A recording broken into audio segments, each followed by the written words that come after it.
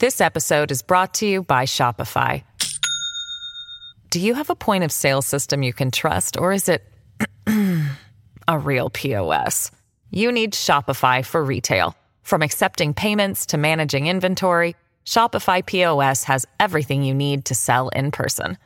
Go to shopify.com/system, all lowercase, to take your retail business to the next level today. That's shopify.com/system.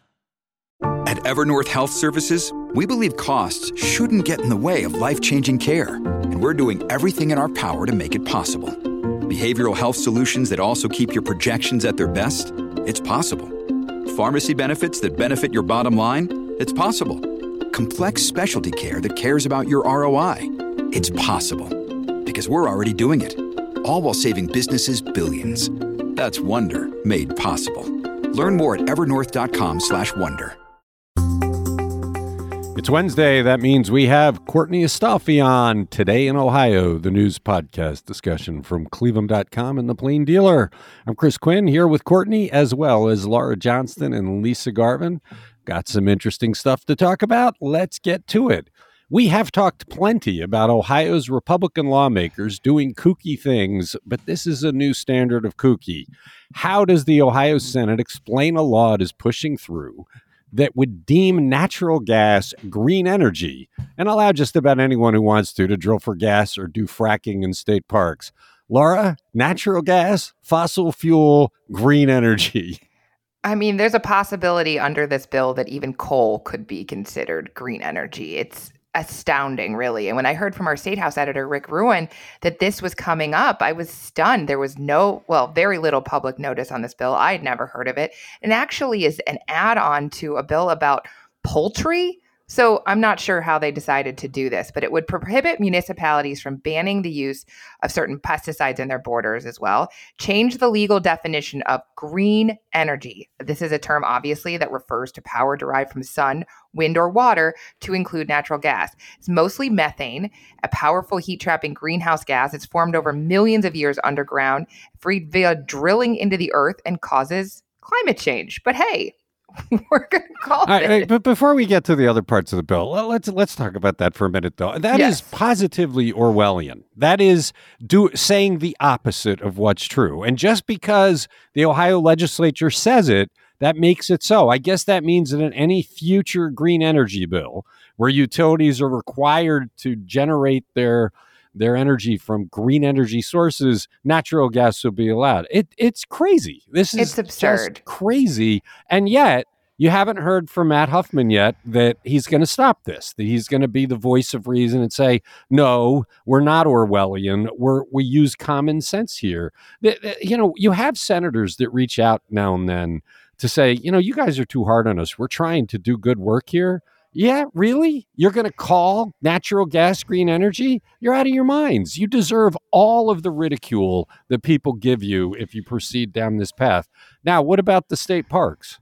Well, so and I do want to address that. I said it do feel like the legislature is trying to change science here. This isn't just a definition that's in the Ohio Revised Code. It's them saying, we don't believe in science, and that's scary. And it passed out of committee 5-1. The lone Democrat obviously voted no, so I don't see a whole lot of pushback here. But since 2011, state law has granted an agency the ability to lease out their land for oil and gas production and exploration. But the amendment that they adopted on Tuesday would require state agencies to lease their land to applicants seeking to drill instead of just allowing. So that means anybody who wants to drill automatically has the right to. And the kind of explanation we got for this was that it's really hard you're tied up in red tape to get the approval in the first place. But shouldn't that be the case? These are state parks. We are preserving this land for the good of the environment and the people of Ohio who want to use them for recreation. They've become whores to the energy lobby. I mean, we saw it in what First Energy did with HB6. And here they are in the lame duck. Somebody's phone is ringing. Here we are in the lame duck. And not only are they going against science, deeming natural gas green energy, which is cuckoo, but they're basically going to allow state parks to be defiled. Mike DeWine has spent his entire first term championing state parks. We've created new ones, and now we're just going to let derricks go in and start drilling holes in them. I just don't get this, how they can look at us in a straight face. There should be a big stack of dunce caps when they walk into their chamber. They should be required to wear them. I want to hear Mike DeWine's thoughts on this, because he has been very vocal and proud about what he's put into state parks. And I also want to know how much money the natural gas industry is giving to the Republicans proposing this. I mean, that's the next step, right? Both legally and maybe illegally, right? I mean, it's like what is in their campaign funds and what don't we see? Because as we know from HB 6, at least one utility wasn't above paying bribes. It's just crazy. And it's going through almost without comment. I mean, we're commenting, but clearly they're not. And they all voted for it. Everybody who voted for this has just voted against common sense. They're black is white, up is down. It's crazy what they're doing here. And where is the outrage to say, no, that's not green energy. You can't do that. I want to see the outrage. I mean, this just came up. There was very little public notice. They added it onto a bill about poultry sales and food safety. So I hope we're going to see people come out today and in the coming weeks. But remember, this is lame duck. They're trying to pass this and get this through by the end of the year, where there's not a lot of time here. And people are preoccupied with Christmas shopping and, the end of the year things. I want to see what people say.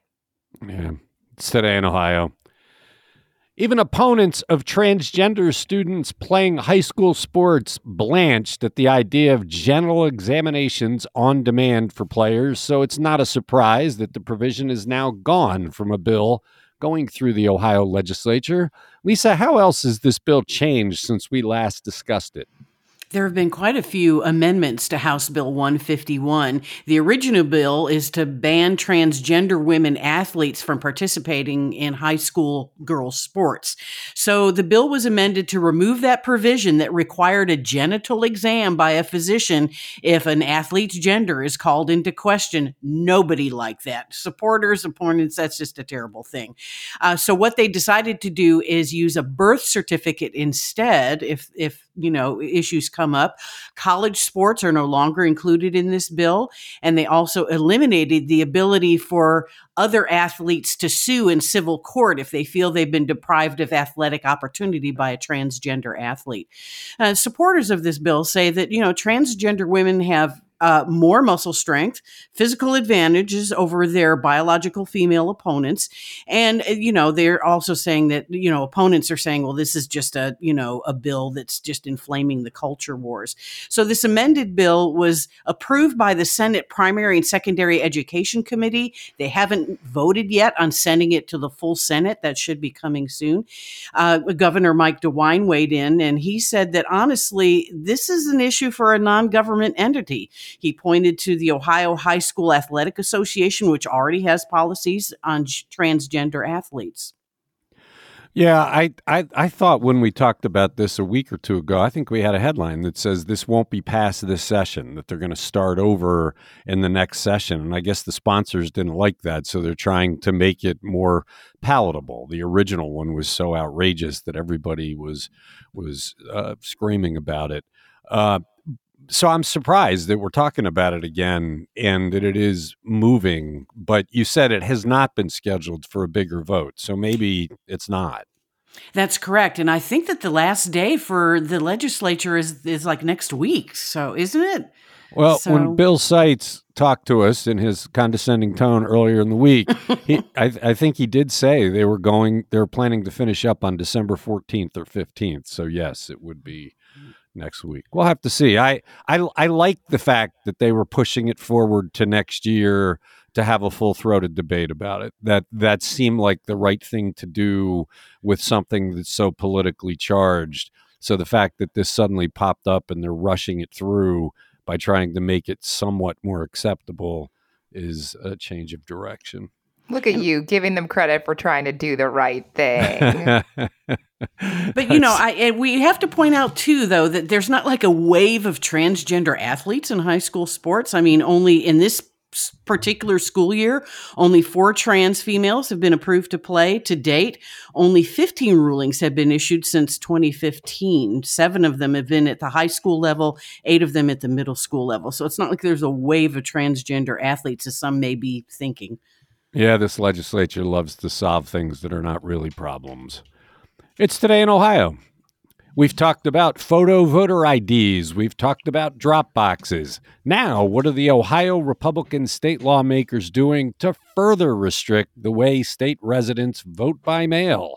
And do they offer a good reason for doing it? Courtney. Yeah, speaking of things that we're likely to see maybe going through in the lame duck session here, Republican lawmakers are looking to change the timeline around mail-in ballots. Right now, mail-in ballots can be counted as long as they're postmarked the day before the election and arrive within 10 days. This new change that was working its way through a Senate committee yesterday would tighten that window. The mail-in ballots would have to be received by 7:30 p.m. on Election Day when the polls close in order to be counted. And the committee chair, Senator Teresa Gavarone, she's from the Toledo area. She said that forcing Ohioans to wait days for results only serves to sow distrust and doubt in our election. And that's kind of the motivator, she said, that's behind these changes. And we'll have to see if they go through. Both the House and Senate are working on different election changes, and those bills will have to be melded together. But I don't know that this is an issue. Well, the problem with this is it relies on the post office. And as we've reported, they don't have enough people to deliver the mail. In my neighborhood, there was no mail delivery from Wednesday of last week until Monday of this week. They delivered packages, but the letter mail wasn't delivered. They don't have enough people to do it. And that's happening more and more frequently. We've seen it everywhere. So at a time when the post office is having trouble delivering the mail, reducing the number of days after which you can get your vote counted really makes it much more difficult for people. And my bet is if we looked, we would find that the people most likely to push those deadlines are Democrats, because everything this legislature and our Secretary of State do seems to be aimed at reducing the Democratic vote. This is another solving a problem that's not a problem, but it's really an insidious way of reducing the ability of people to vote. Yeah, and like you were saying, the Democrats called it just that. These changes are unnecessary, and they're saying this measure would fail to address a real problem and just put more hurdles in front of voters. I mean, people must postmark it the day before the election. I guess I don't know why this at all is an issue here. It's not, but it's aimed at reducing the ability to vote. Another banner day in the legislature. It's Today in Ohio. The scandal brewing at Metro Health about the former CEO secretly awarding himself $2 million in bonuses has people wondering about possible other financial irregularities. How is the Cuyahoga County Council trying to safeguard the tax money that goes to the hospital system, Laura? They're going to parcel it out a little more slowly this year, or next year, really, in the budget. So it's $32 million the county gives annually. It's Health and Human Services taxes. We have 2 of those levies in the county, and they're going to only give 3 months worth until they feel sure that it's going to be handled correctly. They want to hear from the new CEO, Erica Steed, before they give out any more money. By the way, Metro Health did not ask for the extra $7 million it had planned to for next year. So I guess they thought it's probably not the best time to ask for more money. I was really glad to see this. Everybody has been rocked by what happened here. And they just did $1 billion expansion, which makes people start to wonder about the contracts that are awarded and other things, that a serious audit is needed here. And I imagine even the board that trusted Akram Boutros is rocked and having the same questions. So I was very impressed that the county council, they were good. They said, look, we plan on giving you the money.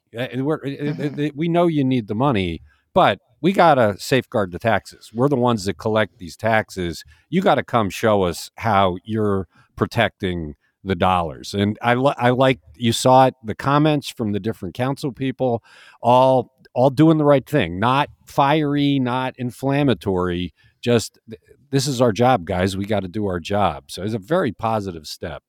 Absolutely. And so these levy dollars are part of this $220 million in uncompensated care that Metro Health provides. Roughly 75% of patients are on Medicare, Medicaid, or are uninsured, which is huge, obviously. And the council said they're going to be watching the health system a little more closely. Like, I think everyone will be watching the health system a little more closely. Yeah, what we have up to now is a kind of a broken system. You have a board that is not full-time. It's not their full-time job that is overseeing it. And you just don't feel like there was any kind of auditing function going on here. Somebody somewhere had to know what was happening. Akram Boutros didn't write his own checks. They got to get safeguards in place so that nothing like this can ever happen again. And the county council is saying that. We want to see the safeguards before we give you more than the first quarter of money. A good sign. We bang those guys all the time for how they squander our tax dollars. It's nice to see a move to try and protect some of them. It's Today in Ohio. This episode is brought to you by Shopify. Do you have a point of sale system you can trust, or is it a real POS? You need Shopify for retail. From accepting payments to managing inventory, Shopify POS has everything you need to sell in person.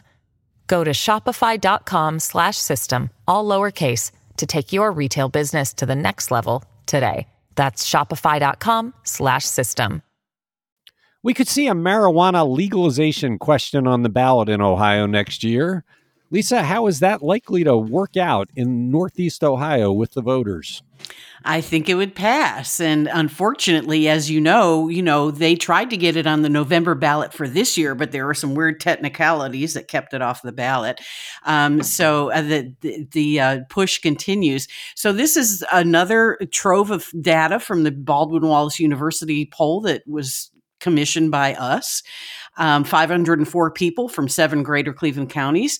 So when you're looking at full legalization of marijuana, it's interesting that almost every demographic that we looked at was over 50% in support, and in most cases, well over 50%. The only ones that were below 50% were people who identified as Republican. Only 45% support it. Conservatives say, only 45% of them are, in support of legalized marijuana. And then if you look at people over 65 years of age, that's only 47% in support there. So men and women support full legalization in about equal numbers. If you look at age demographics, the support is stronger in 18 to 49, about 62%. And then from 50 to 64, it drops to 57%. And then, like I said, 65 and over at only 47%. If you look at race, 65% of Black people surveyed are in support. Also, 60% of non-white/Black people are in support, and white folks, 55% in support. And if you look at income, the lowest earners, those $50,000 dollars a year and less, are more likely to support full legalization versus those 50,000 and up. So pretty interesting stuff. So yeah, I think if we had it in November, it probably would have passed, and hopefully it'll be on the ballot next year. They're trying to push for that. So we'll see what happens. I don't know why the legislature doesn't just do it. We're surrounded by states that have legalized it. It's the trend. It's a cash cow for the state. There's a lot of taxes they can collect on it. And if they pass it, they craft it. So they could put in safeguards and things. If it goes to the ballot, they don't get to design it. So if it's coming anyway, just do it. Just get it done, get it set up, and be ready to go. The apparatus is in place already with medical marijuana.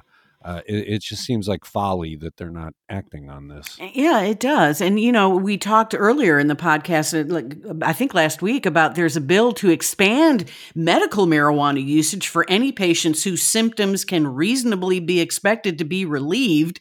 So, that's far beyond the 22 conditions that are legal right now. So they're kind of like, setting the stage for full legalization. They just need to pull the trigger. Well, and if they're worried about legalizing a drug, they could just redefine what marijuana is and say it's an herb. I mean, if they're going to redesign natural gas, organic groceries, right, just redefine it. That's the way through. It's green. It's Today in Ohio. Cleveland's lead problem is mainly with old paint in city houses, but it also has lead in water lines. What is the city planning to do to begin remediating that issue? Courtney, it's a much bigger issue for us with the lead paint, which there's a lot of efforts on, but this is lurking. Yeah, and Cleveland water officials in discussing this are quick to point out Cleveland water is safe to drink. The utility treats for lead in the water. So even though it hasn't installed new lead service lines since the 50s, it doesn't want people worried about the quality of their water. They use chemicals to treat the lead. But that being said, it is still lurking out there, right? And it's still lead touching stuff we interact with every day. So there is just a ton of money coming down to the states through that bipartisan infrastructure law that passed Congress last year. 1.5 billion slated to go out around the country.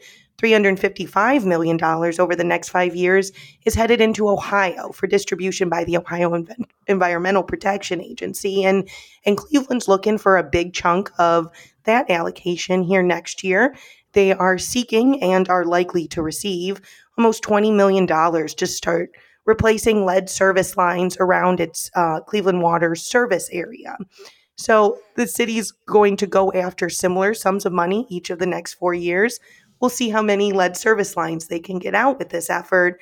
Right now, the year one money is expected to take out 4,000 lead service lines. And there's still going to be about 135,000 left over when this is done. So these efforts will probably be ongoing for years. Wow, that's a long-term project. But like you said, the water doesn't leach the lead out. What happened in Flint was they changed water sources and it started to pull the lead into the water, which really was quite dangerous for them. We don't have that problem, but get the lead out so that it never does become a problem. And it seems like they're focused on it. Yeah, and it seems like Cleveland Water's really trying to be, at least through council hearings I sat through, they're trying to be smart. All this money is going to be pouring in from D.C., right? They wanted to have pieces and contracts and materials in place so they can really take advantage of this money. They haven't decided which lead service lines are going to be taken out yet, but they're hoping to target areas where there's still lead on both the homeowner side and then their side connecting up to the water main so they can get a little bit more bang for their buck and get more lead out of the community quicker. Yeah, the Cleveland Water Division is one of the high points of city government. It's been that way since Julius Chach took it over. Man, it must be 20 years ago now. And it very well run, high quality water. They've done the maintenance. Things generally work pretty well. So it's good to see them getting ahead. It's Today in Ohio. The City Club of Cleveland is more than a century old, but it does not own the site of its forums, even though that building is called the City Club Building. Now they're moving. Lisa, where to? They're basically just moving a few blocks east down Euclid. Their current location is at 850 Euclid. That's been their home for the last 4 decades. They're moving next year to 1317 Euclid Avenue after renovations at that new location are complete. So this will be 50% larger than their current capacity. So they will able to have, larger events and host national speakers. It's 14,000 square feet. There's a library, offices, and a conference room. And also, because it's in Playhouse Square, officials are saying they can actually use nearby Playhouse Square venues if more space is needed for a very large event. This is the 6th location for the City Club of Cleveland. They were established in 1912. Yeah, the Playhouse Square is the happening neighborhood. Just last night, Dixon Eaton announced it's moving there into a building that we actually looked at as a possible home for our newsroom. But it seems like the one thriving neighborhood right now in Cleveland is Playhouse Square. It buzzes because of the theaters, the restaurants do well, and everybody wants to be there, including us. So good news for the City Club. It's Today in Ohio. What is disgraced former Cleveland City Councilman Ken Johnson's argument as he makes his case for a shorter sentence for fleecing the taxpayers? Every time we talk about him, I almost call him Johnston. Usually you actually do. I didn't today. Courtney. You did not today. Yeah, the former city councilman, his attorneys are appearing before a federal judge in Cincinnati this morning, trying to get time shaved off the 6 years he was given.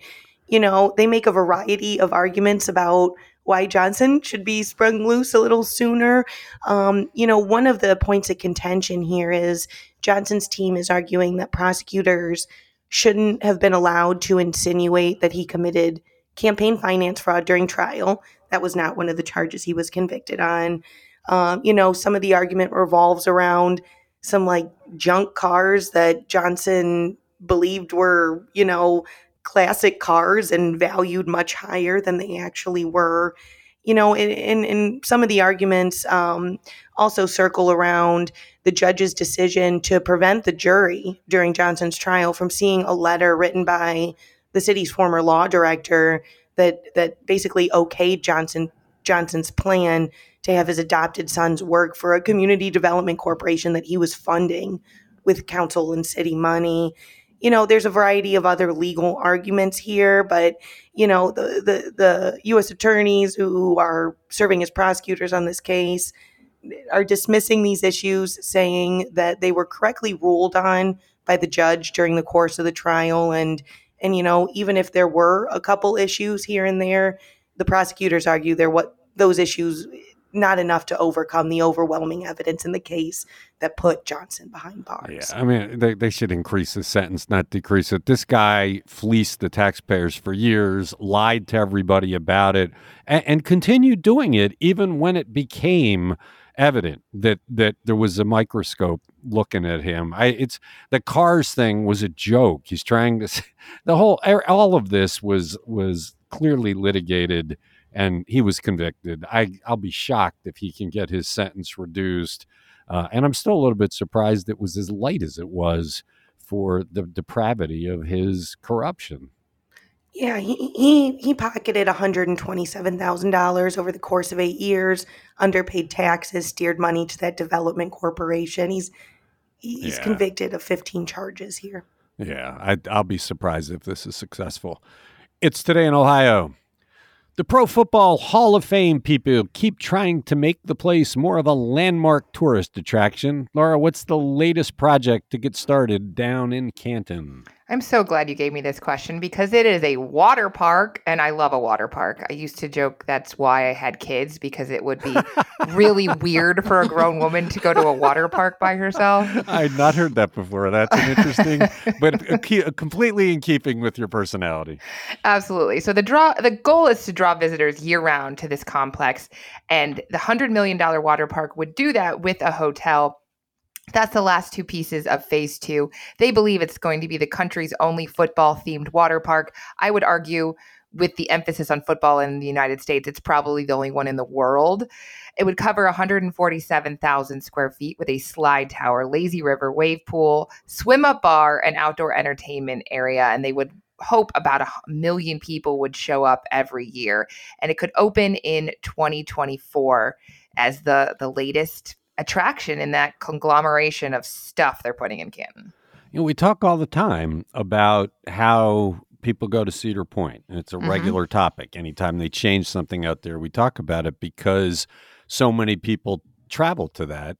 This is about the same distance away for a lot of people in Northeast Ohio, but you don't hear the same fervor for people going down there. Do you think a water park is the kind of attraction they need to become more permanently etched into our recreational brains? It depends how good the water park is. I mean, Sandusky has 3 great water parks. They have Great Wolf Lodge, Kalahari, and the Cedar Point one is Castaway Bay. So I think that's really well known to people. This and Columbus has, I think, probably its own as well, and then Cincinnati. So it's going to have to differentiate itself. Obviously, it's the football-themed water park, but it will be great for families. It will be year-round, something to do in the winter. So I hope it works. They have a whole bunch of new restaurants that have already said they're coming, and some have opened. There's going to be Don Shula's American Kitchen. There's going to be a brew kettle and Topgolf. I don't know if it's a full-on giant Topgolf or not. Custom ice cream sandwiches. So, I mean, they're trying a lot of things. it's not as grand as I think the one-time Disneyland idea where they were going to have like the sky boxes, in the air, but they are putting the IX Center amusement park Ferris wheel down there. So lots of stuff. I mean, look, you have to have a grand vision if you're going to change the culture of local geography. And they really have invested that time in the vision. Now the question is, once they have it all there, can they steer people's attentions there? Do you start thinking, yeah, we need to do something with the kids this weekend. Let's drive down to Canton. Because that's the only way it works, is if they need to draw from a big region, once a year, every other year, you head over there and you spend your recreational money. And they're trying to make it that way, but does that work? And it's funny because we used to joke in Akron that, from Akron to Cleveland was a half hour. And from Cleveland to Akron is like an hour and a half, right? Like people in Cleveland do not drive south on 77. It's not that far, though. I mean, how far? It's really not that far. Canton from Cleveland proper is probably, 70 minutes maybe? Yeah, I would say that's probably fair. And once you get out of Cuyahoga County, you can, go a whole 5 miles an hour faster on 77. All right. Well, we wish them well. It's Today in Ohio. That's it for Wednesday. Thanks, Courtney. Thanks, Laura. Thanks, Lisa. Thanks to everybody who listens. We'll be back Thursday to talk about the news.